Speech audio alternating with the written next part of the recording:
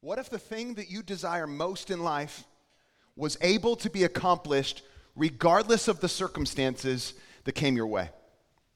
I mean, the result would be this incredibly hope-filled perspective in life, wouldn't it? I mean, if the thing that you desire most in life was able to be accomplished regardless of the circumstances, it would fill your heart with joy. Obstacles would become platforms, and preferences could be laid aside easily.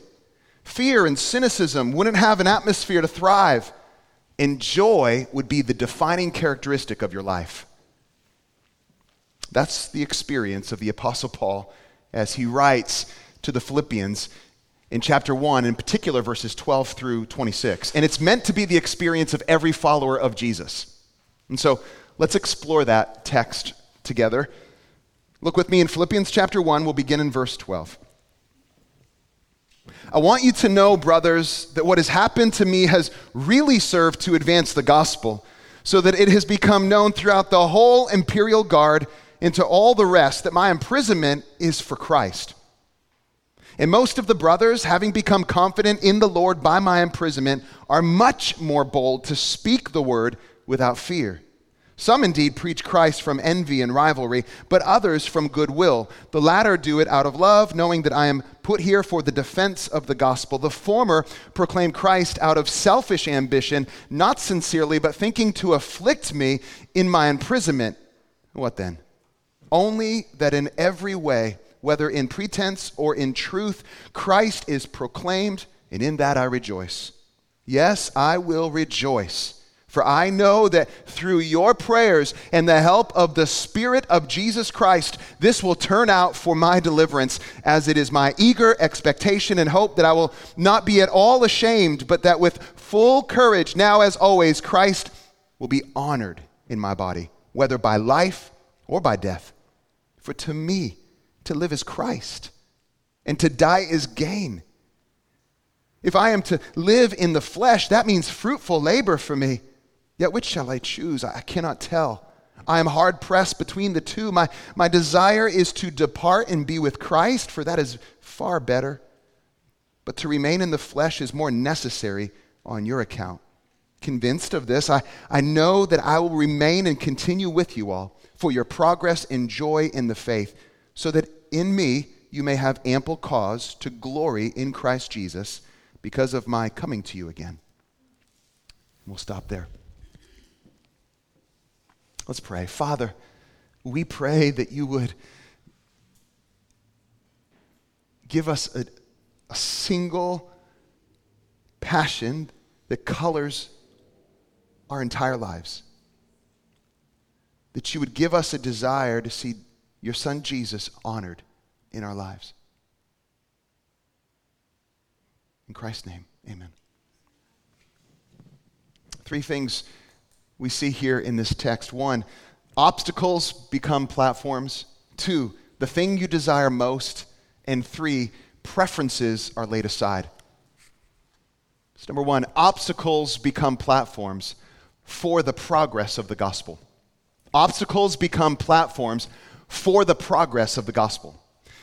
Hope, joy, confidence, anticipation, and expectation, it just fills this portion of Paul's letter to the Philippians. You see it, right? As we're reading this together, this letter is filled with hope and joy. This portion of the letter is filled with this resounding confidence. And he's writing from prison. He's writing from a prison cell, most likely in Rome. And so this imprisonment, which of course would seem to be an obstacle, has actually become a platform. What was intended to oppose and silence the good news about Jesus has become the very means of seeing its progress, its advancement, and in ways that Paul couldn't have imagined or even caused to happen on his own. It's beautiful. I mean, look what he says here in verse 12. I want you to know, hey Philippians, I want you to know what's going on here. Brothers, that what has happened to me has really served to advance the gospel. This imprisonment has really served to advance the gospel. So what's happening? People who otherwise would not have heard the good news about Jesus are hearing it. He says in verse 13, it's become known throughout the whole imperial guard.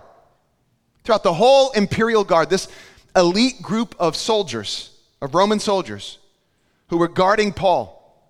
It's become known throughout the whole imperial guard that my imprisonment is for Christ. Christ, we know, is a title. It's the Christ, the King. So it's become known throughout the whole imperial guard that my imprisonment is for the King.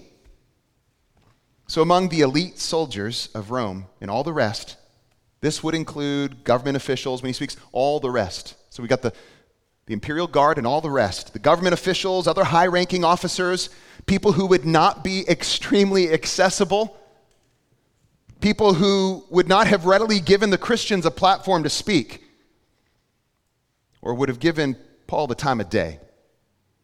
But he has their attention now. They know why he's in chains. They've witnessed the support of local churches coming to Paul's aid. They've heard of Paul's trials, one after the next, appearing before one governor and then another governor, years of being put on trial and then making an appeal to Caesar himself. And for what? Because of his faith in the King. Because of his loyalty to Jesus, the King. And this good news, this proclamation of the good news of Jesus, it's making progress. It's making progress among what we could say is an unreached people group, this imperial guard and other officials. Here is a group of soldiers and officials pledged to serve Caesar, pledged to defend the Roman king, coming face to face with the one who is pledged to serve the King of Kings, Jesus. Jesus, the King of Kings, is working behind the scenes and in ways Paul could never have planned. Listen, none of the Philippians wanted Paul in prison. The church was praying earnestly for his release, and that's good. That's good. But what was God doing in it and through it? My prayer has been that this portion would really encourage us, because it's so easy to be discouraged when our plans don't go the way we want our plans to go. When we're facing yet another circumstance, yet another obstacle, yet another barrier, it seems. But look what happens. Verse 14, followers of Jesus who before were afraid to speak of Jesus, they're finding inspiration, renewed confidence. They're emboldened to speak the word of God without fear. That's what's happening. I mean, you know as well as I do that fear has a crippling effect.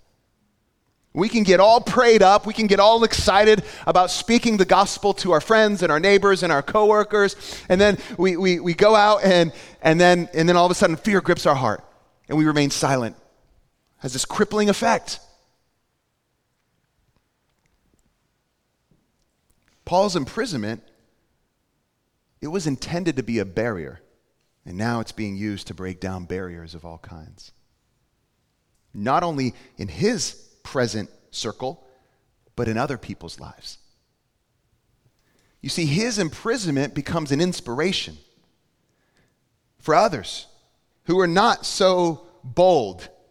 Fear and anxiety, the fear of losing safety or reputation, all of that is just being pushed down, bulldozed.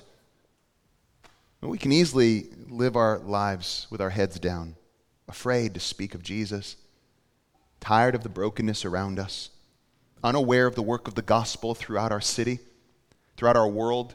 We read the headlines and we get really sad, really depressed, and we see all the brokenness. God, where are you? But God is at work. He is at work.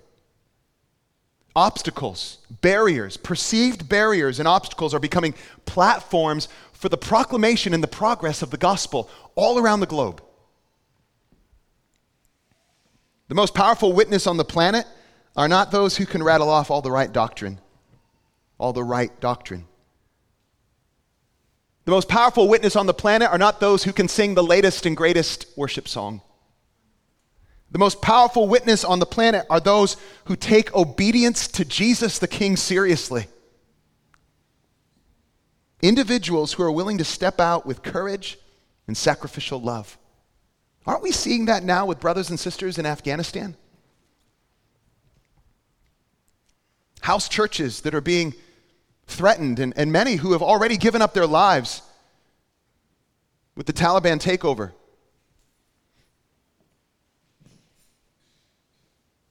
Precious saints, beautiful faith, courageous obedience. It's on display. Well, what does that do? I'll tell you what it did for the Philippians when they saw that in Paul. Oh, Paul's in prison? Oh, he's willing to give his life? Let's go. I've been shrinking back for too long. I'm going to roll up my sleeves. Let's go. I'm not in prison. So with what freedom I have, let me go. Let me be a bold witness. You see what it does? It emboldens them. And the same can be true of us when we hear about brothers and sisters around the globe facing opposition and persecution. What does that do? How does that stir your heart? What freedoms and rights and grace has God given us here in the city of St. Pete? What gifts and talents and opportunity are just laid out before us? But maybe we've been afraid, and so now we look at them. They have gun to their head in Afghanistan, and we say, okay, let's go. Let's go. We can't wait for our circumstances to be just right. It won't happen. You know, it would have been very easy for Paul to say, I'm just going to wait until I get out of prison, and then I'll really get on with things. That's when the gospel will really progress and advance, when I'm out of prison. He doesn't do that.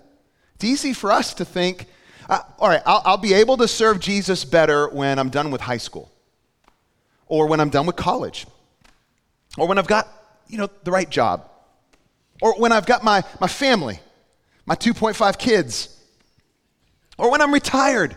I got all that free time. I don't meet a lot of retired people who have a lot of free time. But here's what happens. Paul's imprisonment, this real big obstacle, this real big barrier, or seemingly big obstacle, it became a platform for the progress of the gospel. His chains became a microphone, a rallying call, an inspiration. Then we see another barrier. In verses 15 through 18, teachers who are filled with envy and rivalry, opposition. They're looking for the spotlight, and they're happy that Paul's not in it. They're just filled with this selfish ambition. And they want to stir up trouble for Paul. They're happy that Paul is out of the way. They want to ruin his reputation. Now, no one knows exactly who this crew is, who these guys are. And that's not the point. I think the point is how Paul responds to these guys.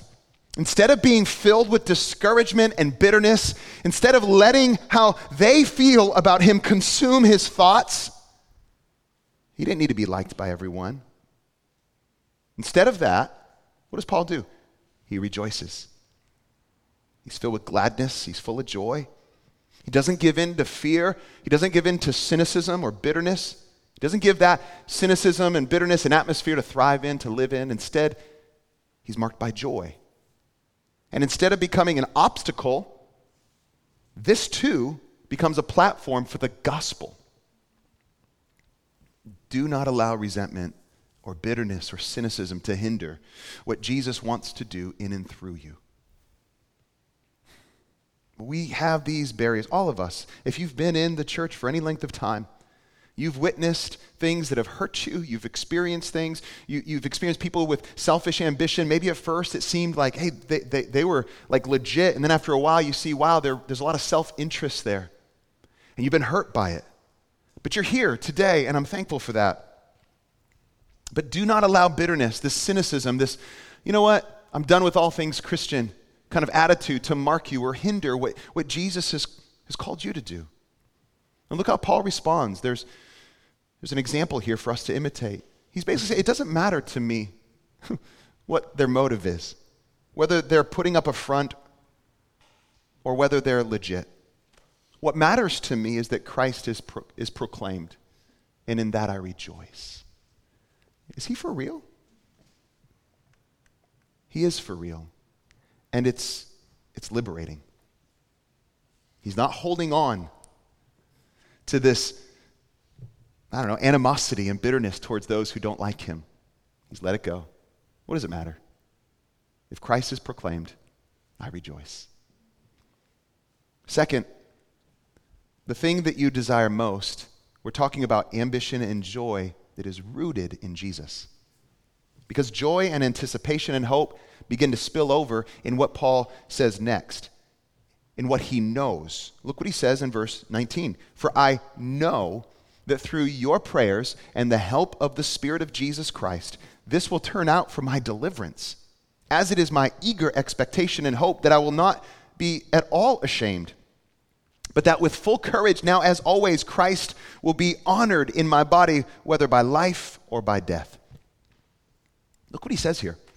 Through your prayers and the help of the Spirit of Jesus. This is what he's confident in. He knows that he will be delivered. He will be set free. Is this deliverance rooted in his release from prison, or is this deliverance about his standing before Jesus?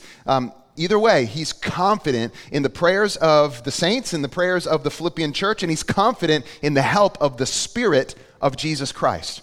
So do you see the importance of prayer and the role and the priority of prayer in the life of the early church? And do you understand the priority of prayer in our life as a community and how much it encourages others and brings joy and strength? And do you see the help that Paul leans on here? The Spirit of Jesus is his help. The Spirit of Jesus? In Romans 8, Galatians 4, Acts 16, all refer to the Spirit of Jesus. Romans 8, actually, Paul writes to the church in Rome and he talks about the Spirit of God, the Spirit of Jesus. In Matthew 28, Jesus himself said, hey, go make disciples of all nations, baptizing them in the name of the Father, Son, and the Holy Spirit, teaching them to obey everything I've commanded you, and know this, I will be with you to the end of the age. And then he ascends. I thought you were going to be with us. We look then in Acts chapter 2, and what happens? He sends the Spirit, his very presence, God's presence with his church. Jesus will be with us to the end. Jesus was with Paul to the end. Jesus will be with us to the end. Do we know this? There is so much for us to learn in this one verse. I kept returning to it all week. He found so much joy and rest in these two things, the prayers of the Philippians and the help of the Spirit. I want you to see in Romans how he writes to the church in Rome about the help of the Spirit. In Romans chapter 8, beginning in verse 26, likewise, the Spirit helps us in our weakness. Just pause there for a moment. Celebrate that truth. The Spirit helps us in our weakness. For we do not know what to pray for as we ought. Amen to that. Sometimes I'm just like, what? What do I pray about this circumstance? So I don't know sometimes. But the Spirit himself intercedes for us with groanings too deep for words. And he who searches hearts knows what is in the mind of the Spirit, because the Spirit intercedes for the saints according to the will of God. And we know that for those who love God, all things work together for good. This was his confidence in writing to the Romans. This is his confidence when writing to the Philippians. And it's interesting to me that obstacles that have become platforms for the progress of the gospel can still be circumstances that you pray to be delivered out of. He's in prison. He's wanting to be delivered, and yet that obstacle become platform is a good thing that's happening. The Lord's using it.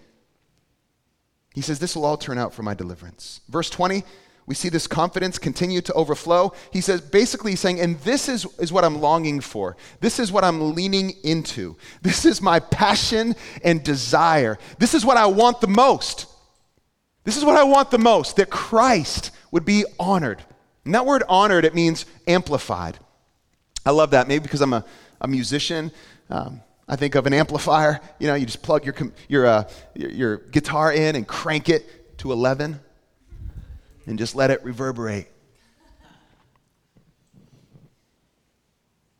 He's saying, this is my greatest desire, that Jesus is amplified, that Jesus is honored, that Jesus is magnified, made known. He's heard, he's seen, he's put on display in my body, whether by life or by death. That was his greatest desire. Is it yours? And he talks about this eager expectation, and this word literally means to strain toward something with an outstretched body,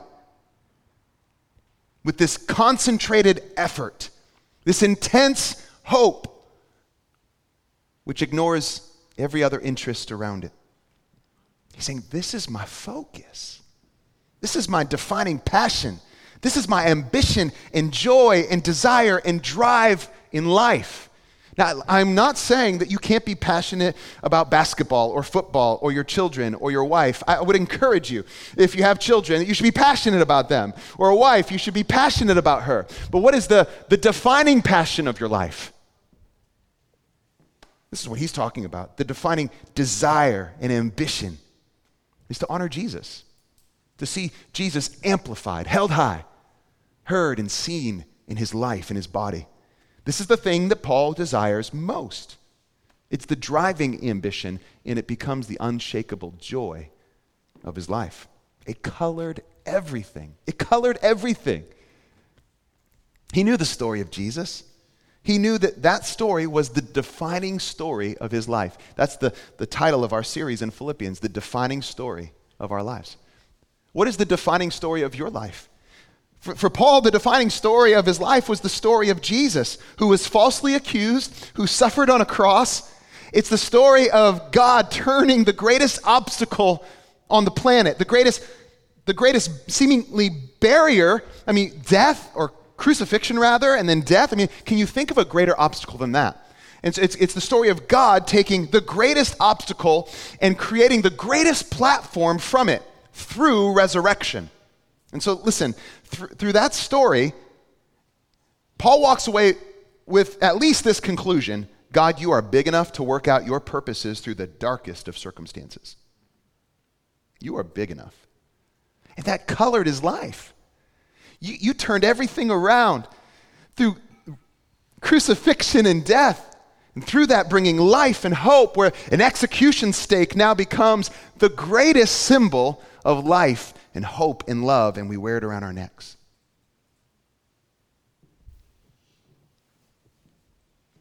The greatest barrier, greatest obstacle becoming the greatest platform.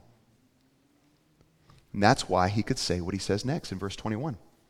For to me to live is Christ, and to die is gain. He's saying it's a win-win. Deliverance regardless, hope regardless. Now, you might sit there and think, wait a minute, since when did life and death become equally attractive options? This isn't life versus death. This is life versus more life. Both options are solid. Both mean that we gain something that's been won for us through the cross of Christ. If I go on living, for to me to live is Christ. Let's go. Let's be about his glory and honor. Whatever comes my way, and if I die, it means more life.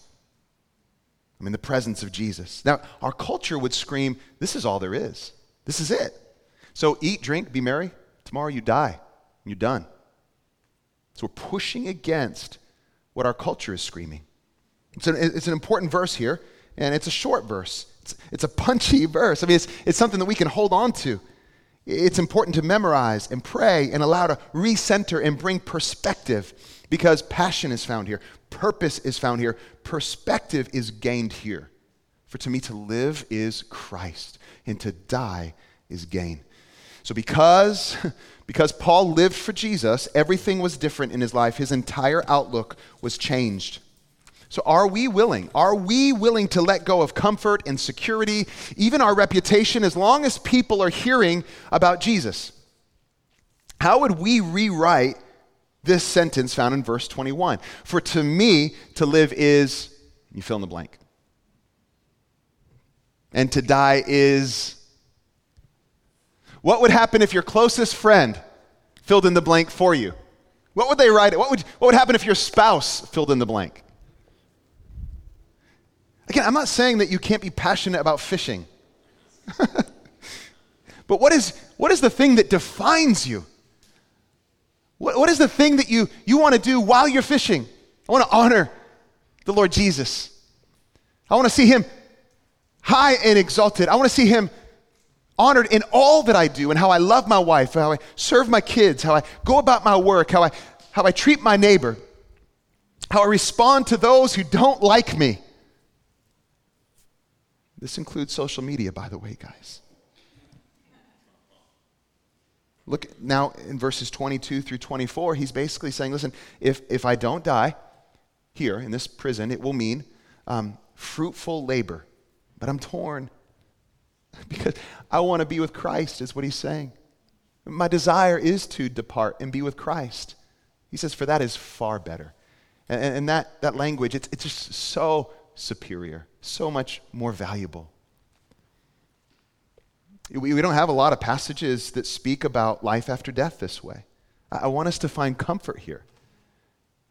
He had this confidence that to depart, he knew that when he died, he would be with Christ. To be absent from the body was to be present with the Lord Jesus.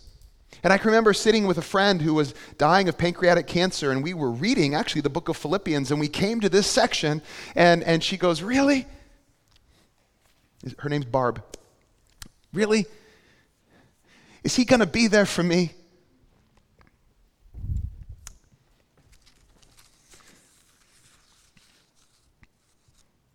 She goes, how is that going to be possible with all the other people dying in this world? I said, Barb, I don't know. She goes, well, if I can figure it out, or if I can come back and let you know, I'll let you know. I'm like, okay, you do that. Well, she knows. And she knows it's better by far. There was a tug of war happening in Paul because he knew what was needed, what would be better for the Philippians, but he also knew what his preference was. And that leads us to our final point. Preferences are laid aside for the progress of the gospel, for the joy and progress of others in the gospel. Preferences can easily be laid aside. Paul knew that he would remain with them, with the Philippians, for their progress and joy in the faith. This word progress that we see here in these closing verses of our text, it's the same Greek word found in verse 12, where he talks about the advancement of the gospel, the advance of the gospel. Both communicate the same idea, advance and progress. And it's a way to emphasize what's being said. It encapsulates this section of the letter being read out loud to the Philippian church. He's saying the gospel will advance, and you will advance in the faith in the gospel. That was reason enough for Paul to lay aside his preferences. So what preferences need to be laid aside right now for the sake of others? What preferences do you need to lay aside right now for the sake of local church St. Pete, for the people sitting to your right and left, for the people in the first gathering, for our progress and joy in the gospel? Because this is not just about you or about me. It's about us. Is there a growing desire to see others grow in the faith? To grow in joy in the gospel? That is a real sign of health and maturity, if that's there. If it's not there, if this is new to you, pray for it. Ask the Lord, give me a greater desire to see others grow. You know what that'll do? It'll hold you accountable to be a part of this community and not treat it as simply an event and not treat it as something that it doesn't matter whether or not you're a part of it, because you realize, no, I get to be a part of something where I can help and long see others grow in their faith as well. And my presence there matters, and my participation, and my encouragement, and my prayer. It all matters. Is this the desire of our hearts? Whether or not plans go the way you think they should, regardless of the number of haters that have lined up to criticize you, no matter how many times you've been let down by the twisted motives of others, don't give in to fear. Don't give in to cynicism. Don't give in to bitterness. Don't give those things an atmosphere to thrive in. No, joy is your song because Christ is your life. So what obstacles are you facing right now that the Lord is inviting you to see as a platform for the advance of the gospel? And what preferences do you need to lay down today for the progress and the joy of others? If Jesus is the driving ambition, if Jesus is the unshakable joy of your life, you can face any and every circumstance, and you can adopt the words of Paul and make them your own. You can, with faith, say, "For to me to live is Christ, and to die is gain." You see, it's a win-win. It's deliverance regardless. It's hope regardless. I believe the result of that will be an incredibly hope-filled perspective in life, one where joy is the defining characteristic. And that's my prayer for you. Let's pray. Lord, thank you. Thank you that we could gather here this morning and hear your word proclaimed. We ask that the story of Jesus would be the defining story of our lives. We ask that it would color everything. And we pray that, Lord, you would give us an earnest desire to see Jesus honored, amplified, exalted, high and lifted up in our lives. In Christ's name we pray. Amen. Amen.